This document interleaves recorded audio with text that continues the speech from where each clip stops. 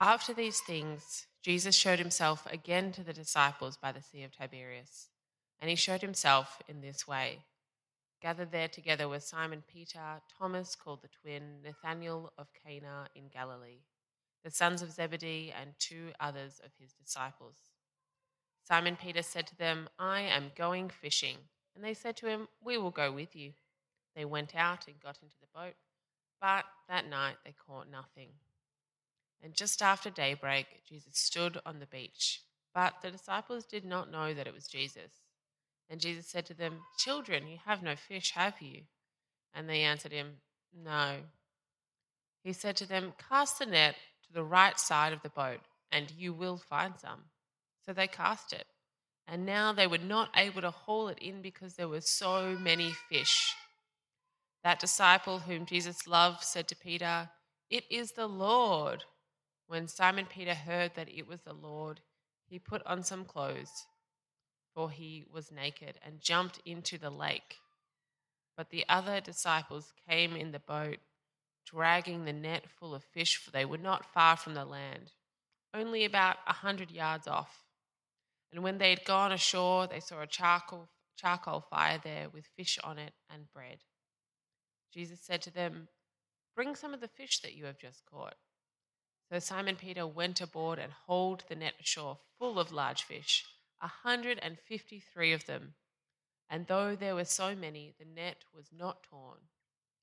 Jesus said to them, "Come and have breakfast." Now none of the disciples dared to ask him, "Who are you?" because they knew it was the Lord. Jesus came and took the bread and gave it to them, and did the same with the fish. This was now the third time that Jesus appeared to the disciples after he was raised from the dead. When they had finished breakfast, Jesus said to Simon Peter, "Simon, son of John, do you love me more than these?" He said to him, "Yes, Lord, you know that I love you." And Jesus said to him, "Feed my lambs." A second time he said to him, "Simon, son of John, do you love me?" He said to him, "Yes, Lord, you know that I love you." Jesus said to him, "Tend my sheep." He said to him the third time, "Simon, son of John, do you love me?" Peter felt hurt because he said to him the third time, "Do you love me?" And he said to him, "Lord, you know everything. You know that I love you." We're doing a series, as I said before, on hallowing our lives, spirituality for ordinary times. So, finding God in the ordinary. We are a community that many of us have been through various crises of faith, or just life challenges. And we know what it is to try to find God in those crises. And we also know, many of us, especially the Pentecostals in the room, know what it is like to experience God in those kind of mountaintop moments of connection and joy. But for a lot of us, it's the ordinary times, it's the times in between where we struggle to find God.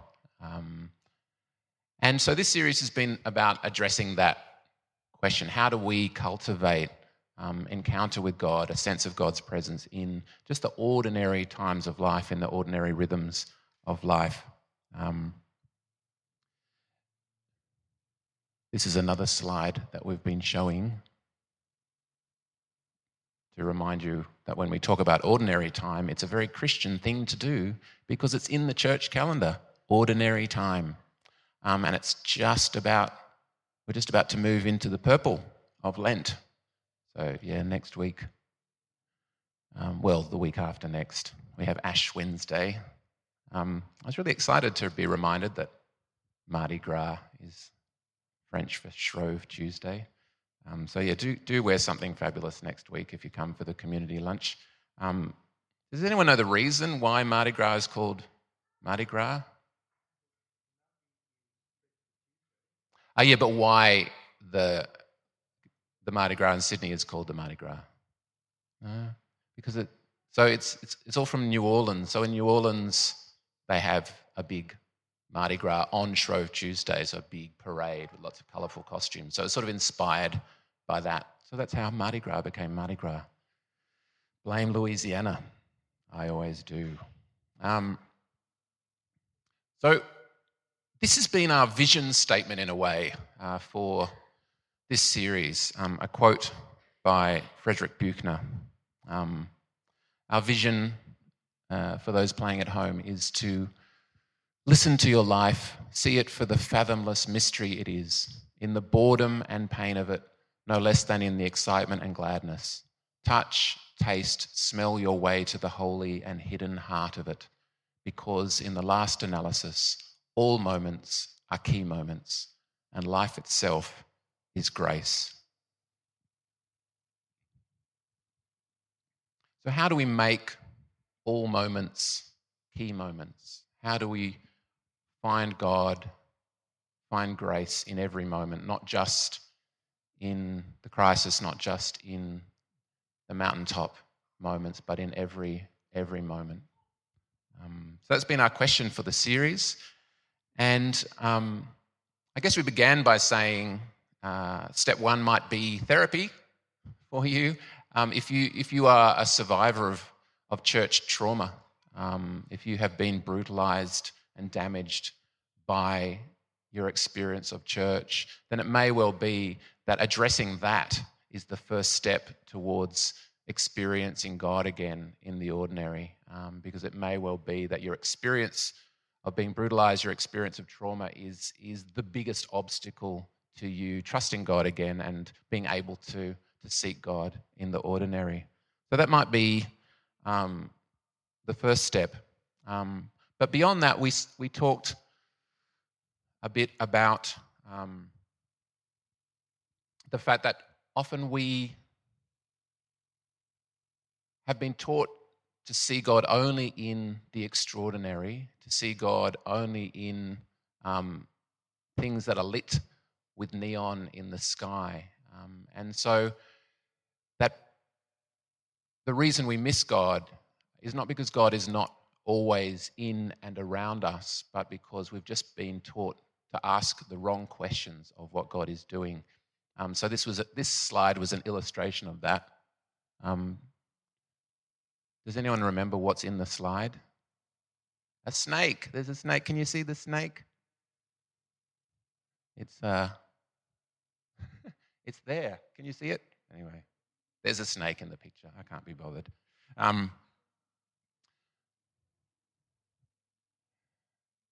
But this picture is kind of a symbol of the fact that often it's not that things are absent, but that we're just asking the wrong questions that means that we don't see it. And so we talked about questions like, where do we see peacemaking around us?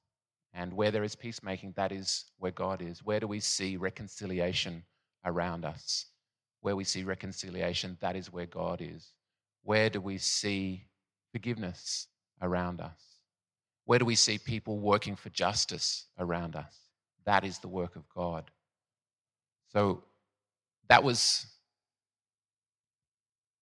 the first thing that we talked about, seeking to ask different questions that would enable us to see what God is doing, rather than the questions that perhaps we've been taught to.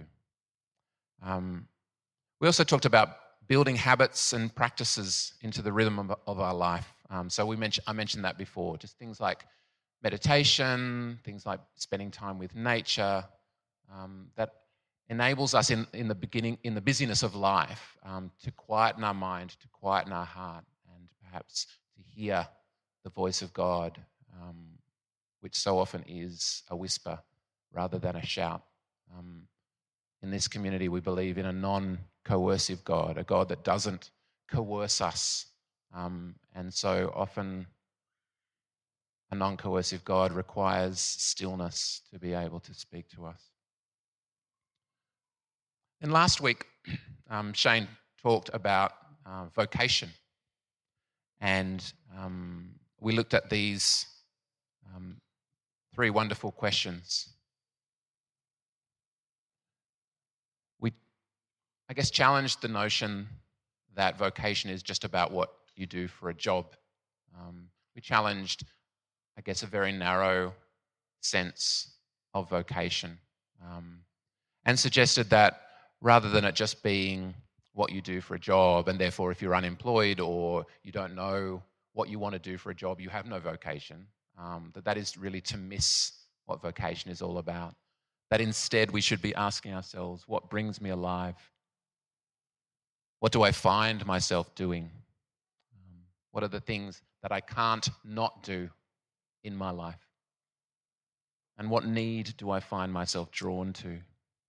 There's that wonderful quote from PP, also known as Parker Palmer. Vocation is the place where our deep gladness meets the world's deep need.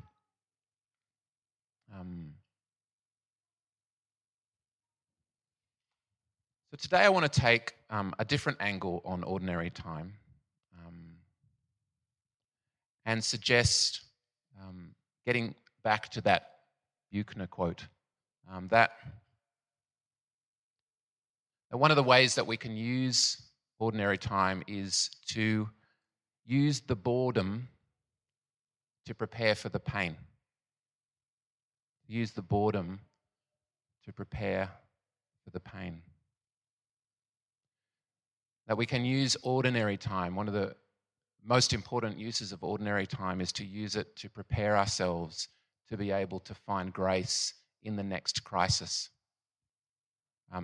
So I've entitled this, Ordinary Time is a Good Time to Build an Ark.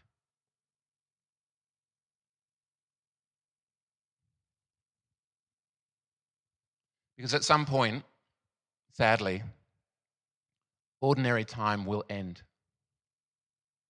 There will be loss. There will be a new crisis. It's unavoidable in life. But how we get through these crises depends on what we do in ordinary time.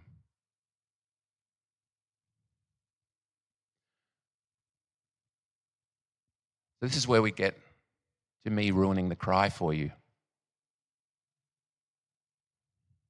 The cry. As you sow, so shall you reap. I love the King James Version. So who's watched it? Okay, I've got quite a few people. But everyone else is happy for me to ruin it. This is your last chance to leave. Feel free to storm out. Sorry? Yeah, we could do. It's only 4 hours. Should we just quickly watch it?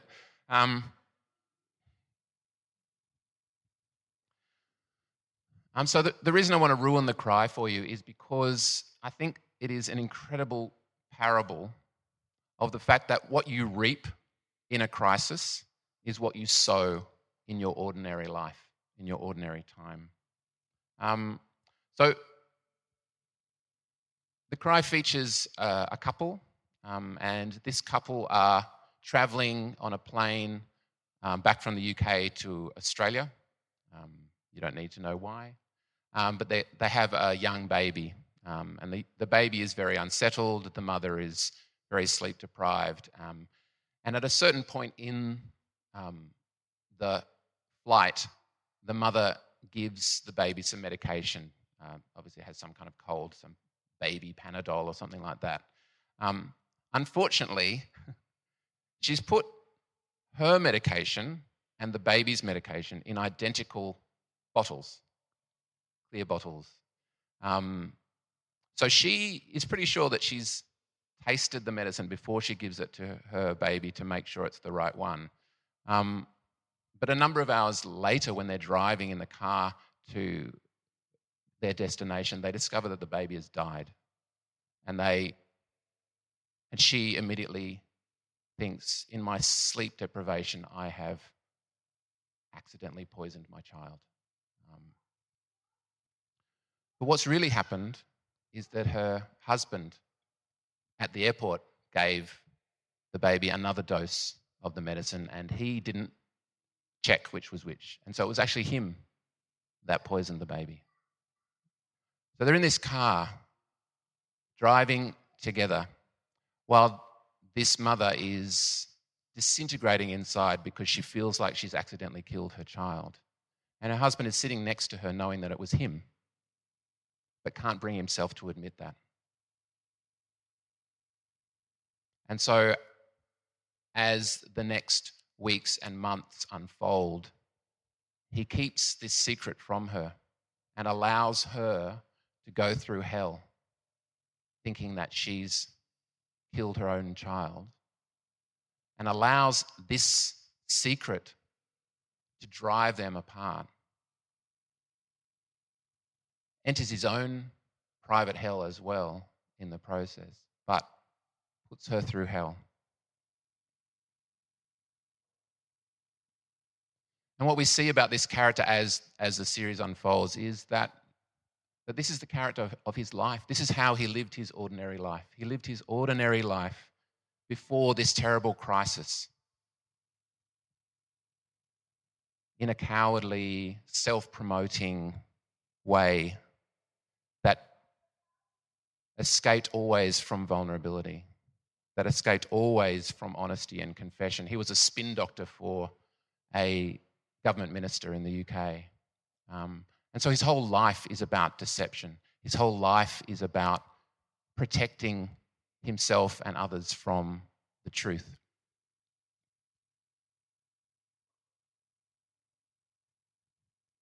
And so the way he has lived his ordinary life up to this sudden moment of devastation and crisis means that in that moment in the car where he has to decide between confessing what he has done and allowing his wife to continue in this misapprehension that she's killed their child, in that moment, he chooses cowardice.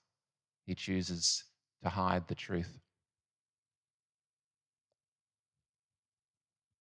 And it reminded me of Peter and Judas. That moment in the car was the moment where he decided whether he would follow the path of Judas or would follow the path of Peter. Because Peter and Judas both betrayed Jesus. We often think of Judas as the betrayer of Jesus, but they both betrayed Jesus. What's made Peter and Judas different was not what they did in betraying Jesus, but what happened afterwards. Tragically, Judas chose to hide from the one that he had betrayed.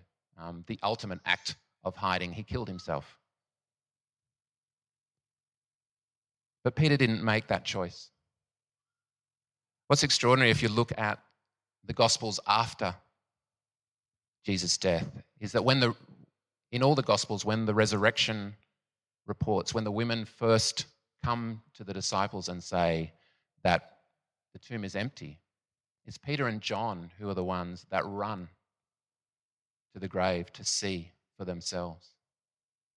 And we forget, it's so easy for us to forget Peter's betrayal, to forget that has he told anyone? We don't know, but that he's holding this dark and terrible secret that the very last thing he did in relation to Jesus was this act of betrayal, and yet he still runs to see. And then in this story,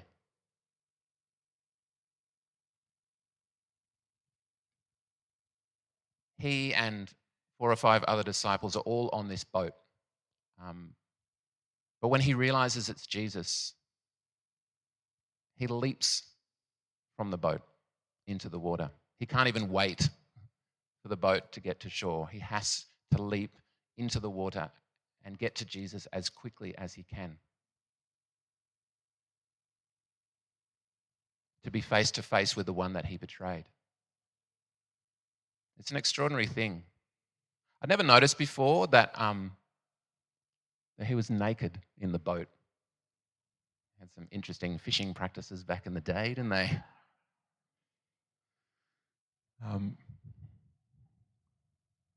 But I wonder about that detail. And none of these details are accidental. And I wonder about the detail of the nakedness. Why? Any thoughts? Why are we told that he was naked in the boat? Why is that? Sorry? Because it was very hot. Any other thoughts about why would his nakedness be important? I'll give you the microphone, Amy. I was just thinking that there's a few little details in here that aren't necessarily that important. Like, do we need to know exactly how many fish? There were 153, not like about 150, but like maybe there's just detail added. Exactly. Well, maybe they could count. They've got to sell them or something. I don't know. But maybe the little details are just added to show that it's like this is someone recounting a story that really happened. It's not like it's got all the little anecdotes and details and bits and stuff. Anyway. Yeah, so is this like like some kind of alibi that you create where you put in some incidental, irrelevant details to try to convince people that it's true? That's a possibility.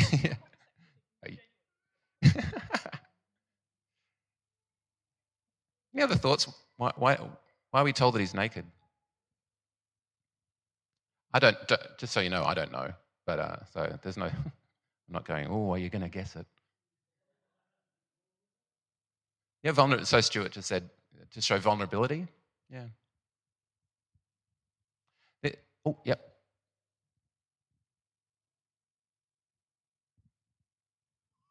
The other detail is that it makes a point that he put on clothes before he jumped in the water. So maybe it's the contrast between the two, that he was, but then he, like, almost out of respect for meeting Jesus. It seems smarter to hold your clothes above your head as you jump in, and then, anyway.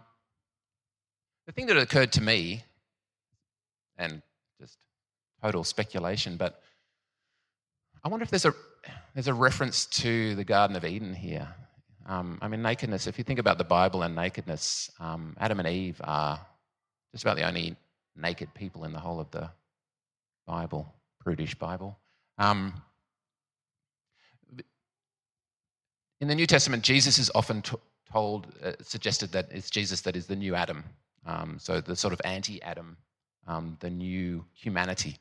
But I wonder here if in a little way we're meant to see Peter as a new Adam, as a different kind of humanity. That whereas Adam and Eve, when they betrayed God, hid from God, and then blamed each other for what they'd done. Here we see Peter, unlike Adam and Eve, and unlike Judas, not making excuses, not blaming anyone else for his betrayal, but actually, and not hiding, but actually running to Jesus, running in a sense to be face to face with the one he betrayed. He's willing to accept that pain. And we see that at the end. Peter felt hurt because Jesus said to him the third time, to be brave, to be vulnerable, to confess things that we've done to people that we have hurt and betrayed is a painful thing. It's a very painful thing. It requires incredible bravery. But we see Peter demonstrating that kind of bravery, that willingness to endure pain here, the pain of standing face to face with the one that you've betrayed. And I think in that, Peter becomes a model for us. I feel like Peter is commissioned to lead the church, not because of his faith, but because of his courage and vulnerability in not allowing guilt and shame to drive him from Jesus, not hiding from Jesus, but seeking Jesus out.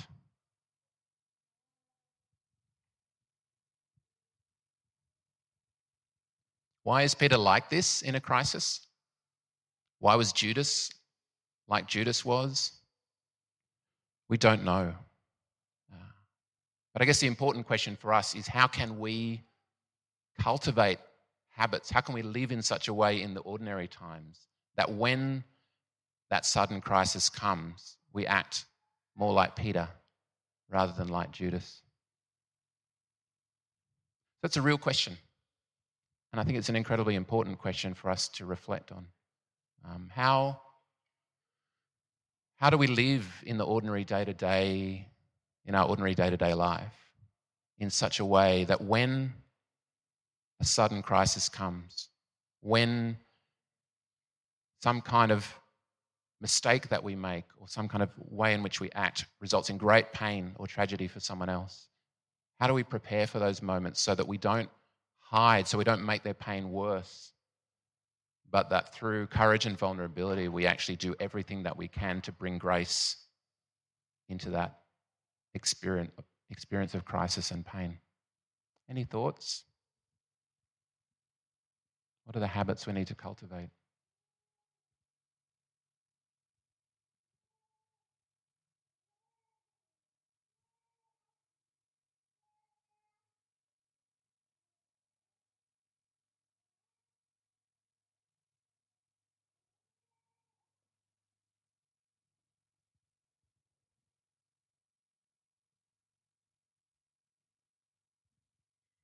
I think the first thing that came to mind to me was learning to be honest with yourself, and and putting that into a habit.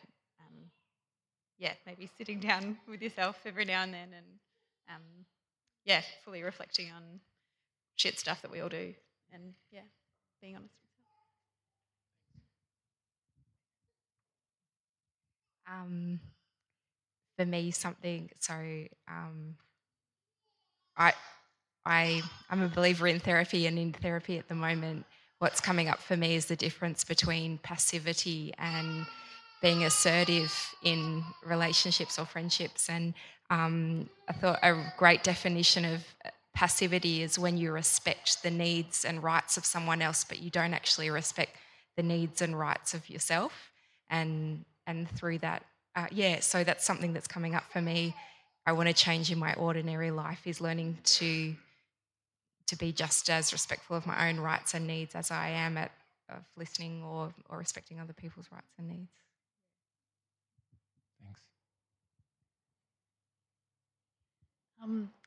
I'm sort of the quote of like I don't know who said it, of how you do anything is how you do everything. For me, those tiny moments of honesty, confession, sucking it up, or just kind of where your ego feels really crushed in a tiny, tiny way, like the practice of confronting someone, admitting something to someone is hard for me. Like, and I imagine the only way I can be ready on a bigger scale is being ready, and that nothing is small. Everything means something bigger down the road. Yeah. Richard Rohr says that he prays for one small humiliation every day. And I think that's a wonderful prayer to have for all of us, to say, I want to have that experience of humiliation and to try to respond well in that moment every day, to practice for those big humiliations. Yeah. I think of back when I was at school, we studied Seamus Heaney's poetry, and who's an Irish poet who died in 2014 or something, who he writes, he's not particularly religious himself, but as an Irish man has a huge appreciation for ritual and tradition and Catholicism, and laments the relationship between religion and during the Troubles. But something that comes through in his poetry really beautifully is the need for ritual, even in the absence of having an organized religion, or rejecting kind of organized structures of religion. And so, like, in these poems, like, there'll be death sequences, and he alludes to all this, like the importance of ritual and structure that helps so many people process very traumatic events, because there's the ritual and and humans love patterns, and we love like lulling ourselves into these patterns that help us process these kind of key traumatic events, I think. And I don't know, for me, I've just been thinking about, like, especially around things like death, like how societies around the world always seem to have these very ritualistic things that really help them push through very difficult times. Yeah. Makes me think about confession, the way, obviously, within the Catholic tradition, confession is a very specific thing that you go and you confess to the priest. I grew up an Anglican saying, we are not worthy so much as to gather up the crumbs under your table, Lord, that kind of stuff. So these kind of ritualized things, a lot of us are uncomfortable with those, but trying to reappropriate, like try to bring things like confession back into our life in a different way, I think can make a big difference in this kind of stuff, cultivating confession. About confession, because it's actually written in the Old Testament that the Jews used to confess to each other. Right? That's all I wanted to say. Yeah, I think that's exactly right. Yeah, that's right. And I think that's the thing for a lot of us, I guess. The thing is to go, how do we stay connected to these really important aspects of our faith in a way that makes sense to us now? Because we might not be comfortable going and chatting to a Catholic priest about what we've done, but confessing to each other and cultivating that practice. And it relates maybe to what V was saying before about cultivating a practice of confession just with ourselves, confessing to ourselves things that we have done. Hey, Meg. Just wondering too if in part of responding well in a crisis is just as much of, yes, confessing to ourselves and being honest and vulnerable with others, but also in that being able to come to a place of liking ourselves and having people speak truth into us, because I feel like you're much better to respond honestly out of a place of, I know who I am and I can own that because there's enough supporting me to get on with who I am, and there's good in me as well as this crisis. So just having people that can speak that positive truth as well as we can share my crap. You can also speak that love and you're valuable. We respond better when we feel okay. Yeah, that is so important. And it's that paradox where it's only by dealing with our shame that we can actually experience guilt and humiliation in a healthy way.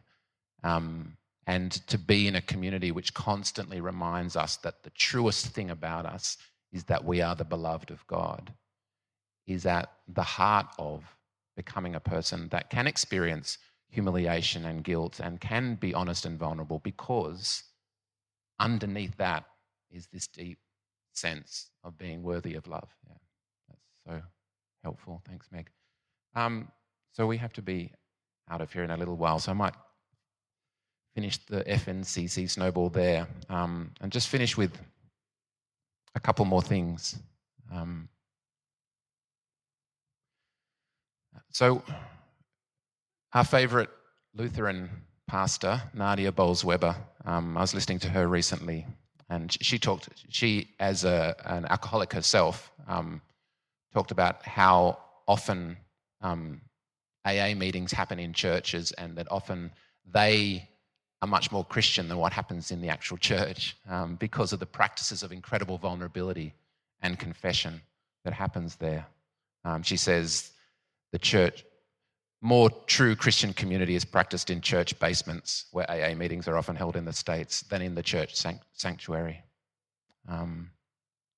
Walter Brueggemann says that the church isn't going to be the happiest place, but that it should be the most honest place.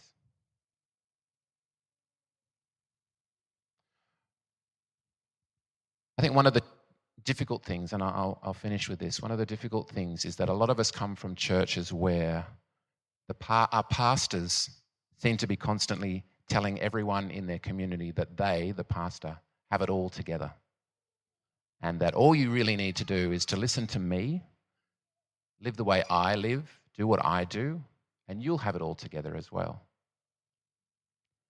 So we're being told week in and week out to not bring to the community the things that you're ashamed of, to not bring any sense of brokenness or not being together, because that's not what we do here. What we do here is try to have it all together like the pastor does.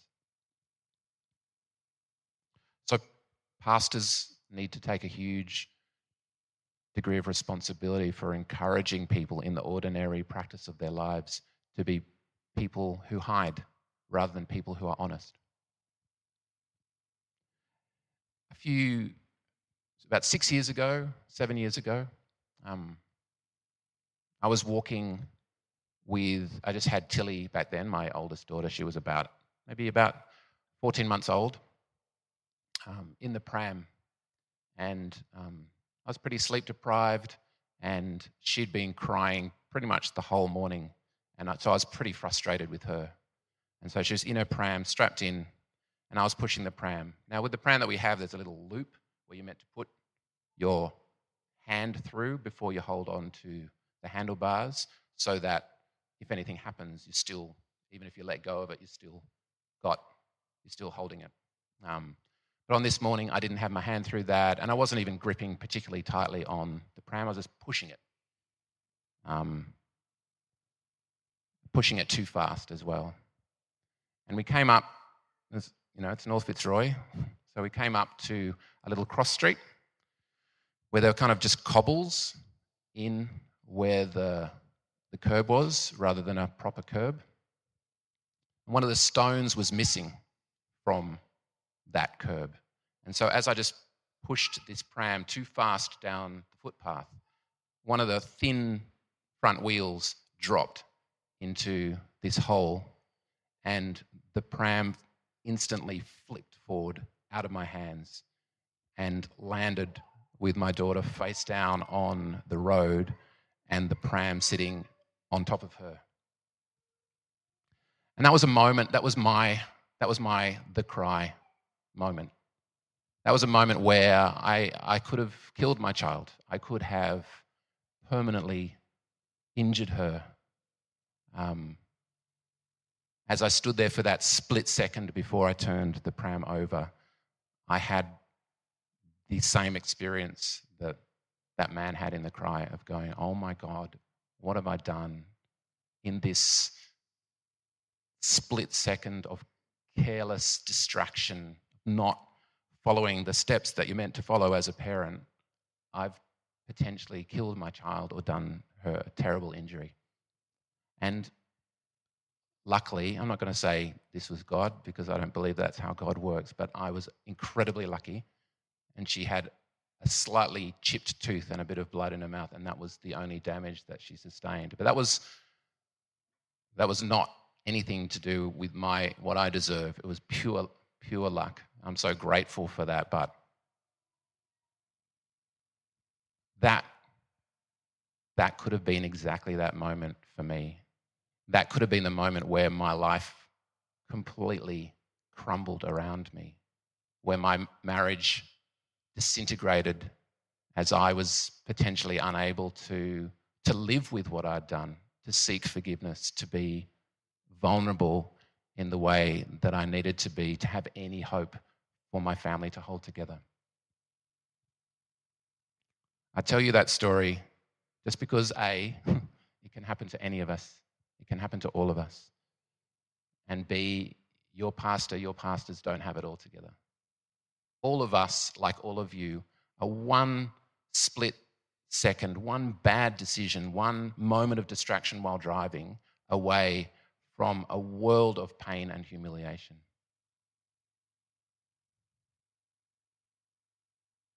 So don't think that we have it all together.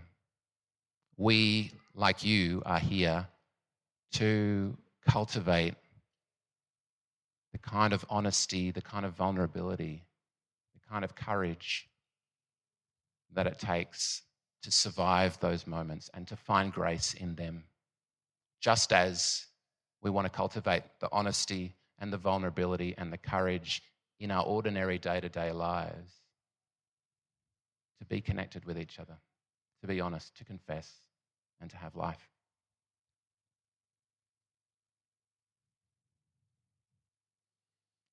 So what we're going to finish with is, for communion, I'm going to read a kind of visualization practice, again, from the very lovely Richard Rohr, a practice where we stand before the cross. I just wanted to say one other thing too before I do this reflection, and that is that if you think back to moments like that in your life where you haven't confessed, where you've hidden and all that, this talk is in no way meant to be a judgment of that. Absolutely not. It's merely a reflection on the fact that is a descent into hell. That hiding and holding something like that, which just kind of, rots our soul. So there's no judgment in that. All of us choose that Judas path all the time. There's no judgment of us doing that. It's more an invitation to cultivating a way of responding that brings life rather than a descent into hell.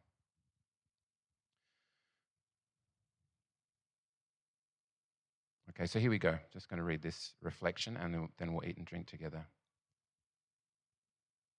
Picture yourself before the crucified Jesus. Recognize that he became what you fear: nakedness, exposure, vulnerability, and failure. Jesus became sin to free you from sin. Jesus became shame to free you from shame. Jesus became what we do to one another in order to free us from the lie of punishing and scapegoating each other. Jesus became the crucified so we would stop crucifying. He refused to transmit his pain onto others. In your imagination, receive these words as Jesus' invitation to you from the cross. My beloved, I am yourself. I am your beauty. I am your goodness, which you are destroying. I am what you do to what you should love. I am what you are afraid of, your deepest and best and most naked self, your soul. Your sin largely consists in what you do to harm goodness, your own and others. You are afraid of the good. You are afraid of me. You kill what you should love. You hate what should transform you. I am Jesus crucified. I am yourself, and I am all of humanity. And now respond to Jesus on the cross, hanging at the center of human history, turning Jesus around. So these are our words. Jesus crucified, you are my life. You are also my death. You are my beauty. You are my possibility, and you are my full self. You are everything I want, and you are everything I am afraid of. You are everything I desire, and you are everything I deny. You are my outrageously ignored and neglected soul. Jesus, your love is what I most fear. I can't let anybody love me for nothing. Intimacy with you or anyone terrifies me. I am beginning to see that I, in my own body, am an image of what is happening everywhere, and I want it to stop today. I want to stop the violence towards myself, toward the world, toward you. I don't need ever again to create any victim, even in my mind. You alone, Jesus, refused to be crucifier, even at the cost of being crucified. You never asked for sympathy. You never played the victim or asked for vengeance. You breathed forgiveness.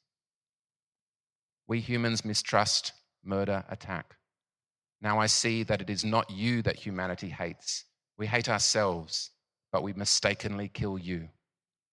I must stop crucifying your blessed flesh on this earth and in my brothers and sisters, in all my siblings.